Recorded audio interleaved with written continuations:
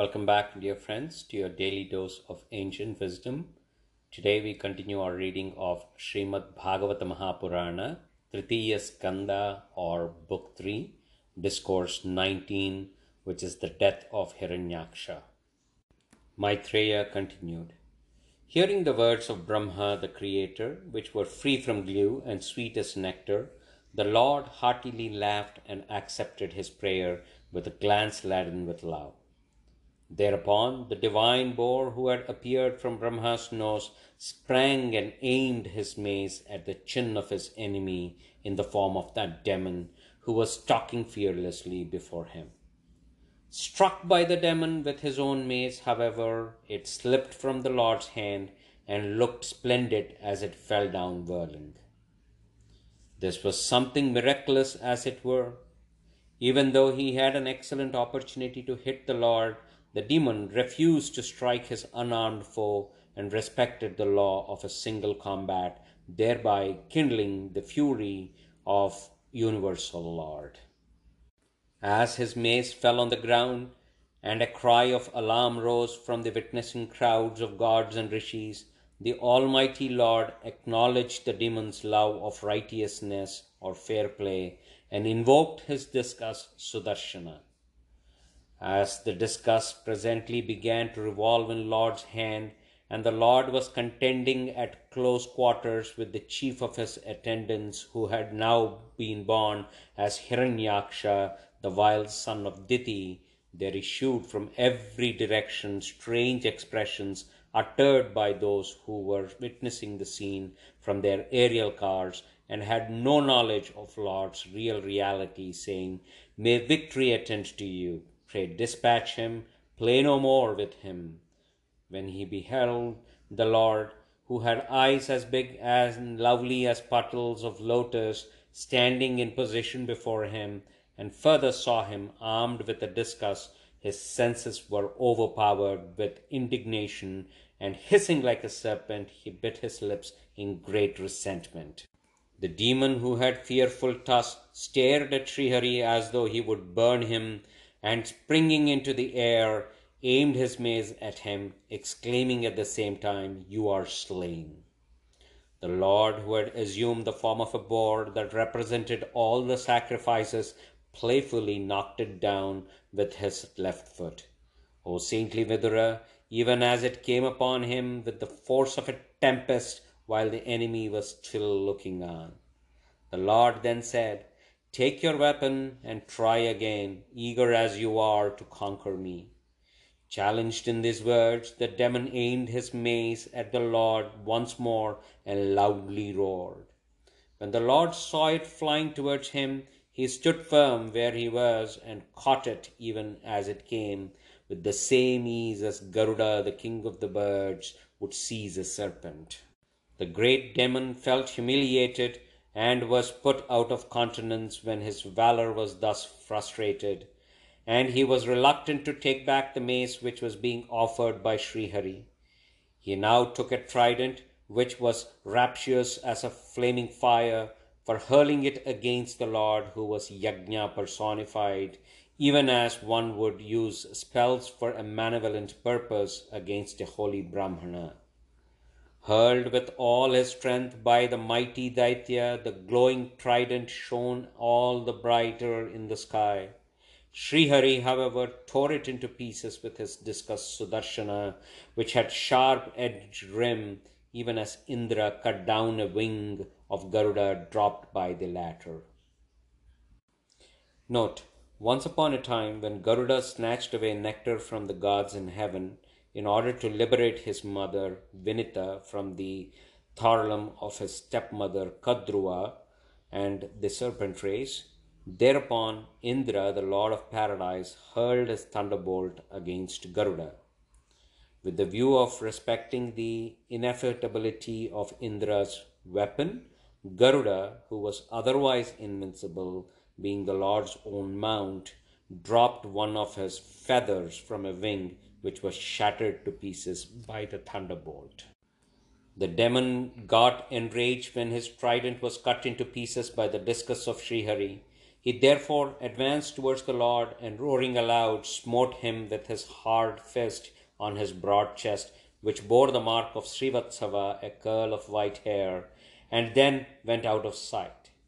Hit in the manner by a demon, O Vidura, the Lord who appeared as the first boar did not feel the least quaking in any part of his body any more than an elephant would when struck with a wreath of flowers. He now employed many a conjuring trick against Srihari, the Lord of Yogamaya, the source of all Mayas, at the sight of which the people were filled with alarm and thought the dissolution of the universe was near. Fierce winds began to blow, which spread darkness occasioned by dust, and stones came in volleys from every quarter as if thrown from slings. The luminaries in the heaven disappeared due to the sky being overcast with masses of clouds, which were accompanied by lightning and thunder, and frequently rained pus, hair, blood, fecus, urine, and bones. Mountains discharging weapons of various kinds appeared, O sinless Vidura, as also naked demonesses armed with tridents, their hair hanging loose. Most cruel and savage slogans were uttered by the hosts of Yakshas and Rakshasas, who were all of a ruffian type, and either marched on foot or rode on horses or elephants or in chariots. The Lord, who represented all the sacrifices in his person, now discharged his beloved discus Sudarshana, which was capable of dispersing the Mayas or magical forces displayed by the demon. That very moment, all of a sudden, a shudder ran through the heart of Diti, Hiranyaksha's mother, as she recalled the words of her lord, sage Kasyapa, and blood flowed from her breasts. When he saw his magic forces dispelled, he went into the presence of Lord Keshava once more, and full of rage, encompassed him within his arms in order to crush him. But to his great amazement and chagrin, he found the Lord standing outside the circle of his arms. As he now began to strike the Lord with his fists, which were harder than adamant, Lord Adhokshaja, who was beyond sense perception, slapped him in the root of his ear, even as Indra, the lord of Maruts or gods of wind, hit the demon Vritta, son of Twashta, the architect of the gods. Though struck indifferently by the Lord, the conqueror of all, the demon's body began to wheel, the eyeballs bulged out of their sockets, and he fell down dead like a gigantic tree uprooted by the wind, his arms and legs and hair on head broken and scattered. Brahma and others who had now arrived on the spot saw the demon with fearful tusks lying on the ground, biting his lip, the glow on his face yet unfaded, and admiringly said, "Oh, who could meet such a blessed death? Struck by the forefoot of the Lord, whom yogis meditate upon in seclusion through yoga in the form of abstract meditation, seeking freedom from their limitation, which is unreal, and the gazing on his countenance, this crest jewel of Diti's son has shuffled off his mortal coil. These two demons, Hiranyakashipu and Hiranyaksha, are no other than Lord's own attendants, who have attained to this accrued state, have been born as demons through a curse pronounced by the sage Sanaka and his three brothers. After growing through some more births, they will return to their divine abode." The gods addressed the Lord. "Hail, hail to you, the source of all sacrifices, who have assumed a form of consisting of pure sattva or goodness for the purpose of maintaining this world. Fortunately for us, this demon, who had a torment of the world, has been slain by you, as we too, O Lord, are at ease now through the devotion to your feet." Maitreya continued. Having thus killed Hiranyaksha of irresistible power, Srihari, who had appeared in the form of the first boar, retired to his own divine realm, which is the abode of uninterrupted joy, while Brahma, who has his seat on a lotus, and others extolled him.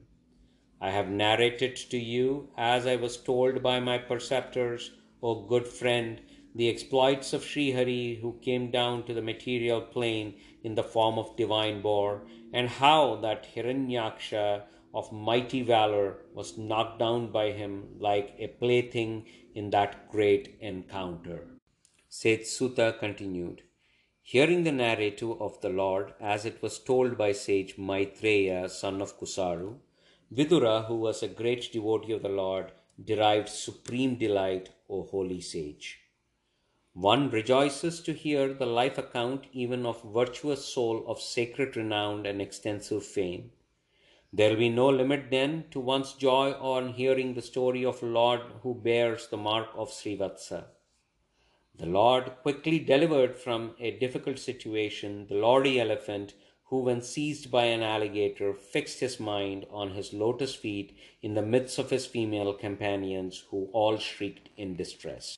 What grateful soul is there who would not devote oneself to such a master who can be easily pleased by the glueless men resorting exclusively to him for protection, though the unrighteous find it difficult to propitiate him? He, O holy Brahmanas, is speedily and completely absolved even from the sin of attached to the murder of a Brahmana, who listens to, sings, or even applauds the story of the most wonderful pastime, namely the destruction of Hiranyaksha at the hands of the Lord, who assumed the form of a boar for the sake of rescuing the earth. This most sacred narrative confers extraordinary merit, wealth, fame, longevity, and all the object of one's desire.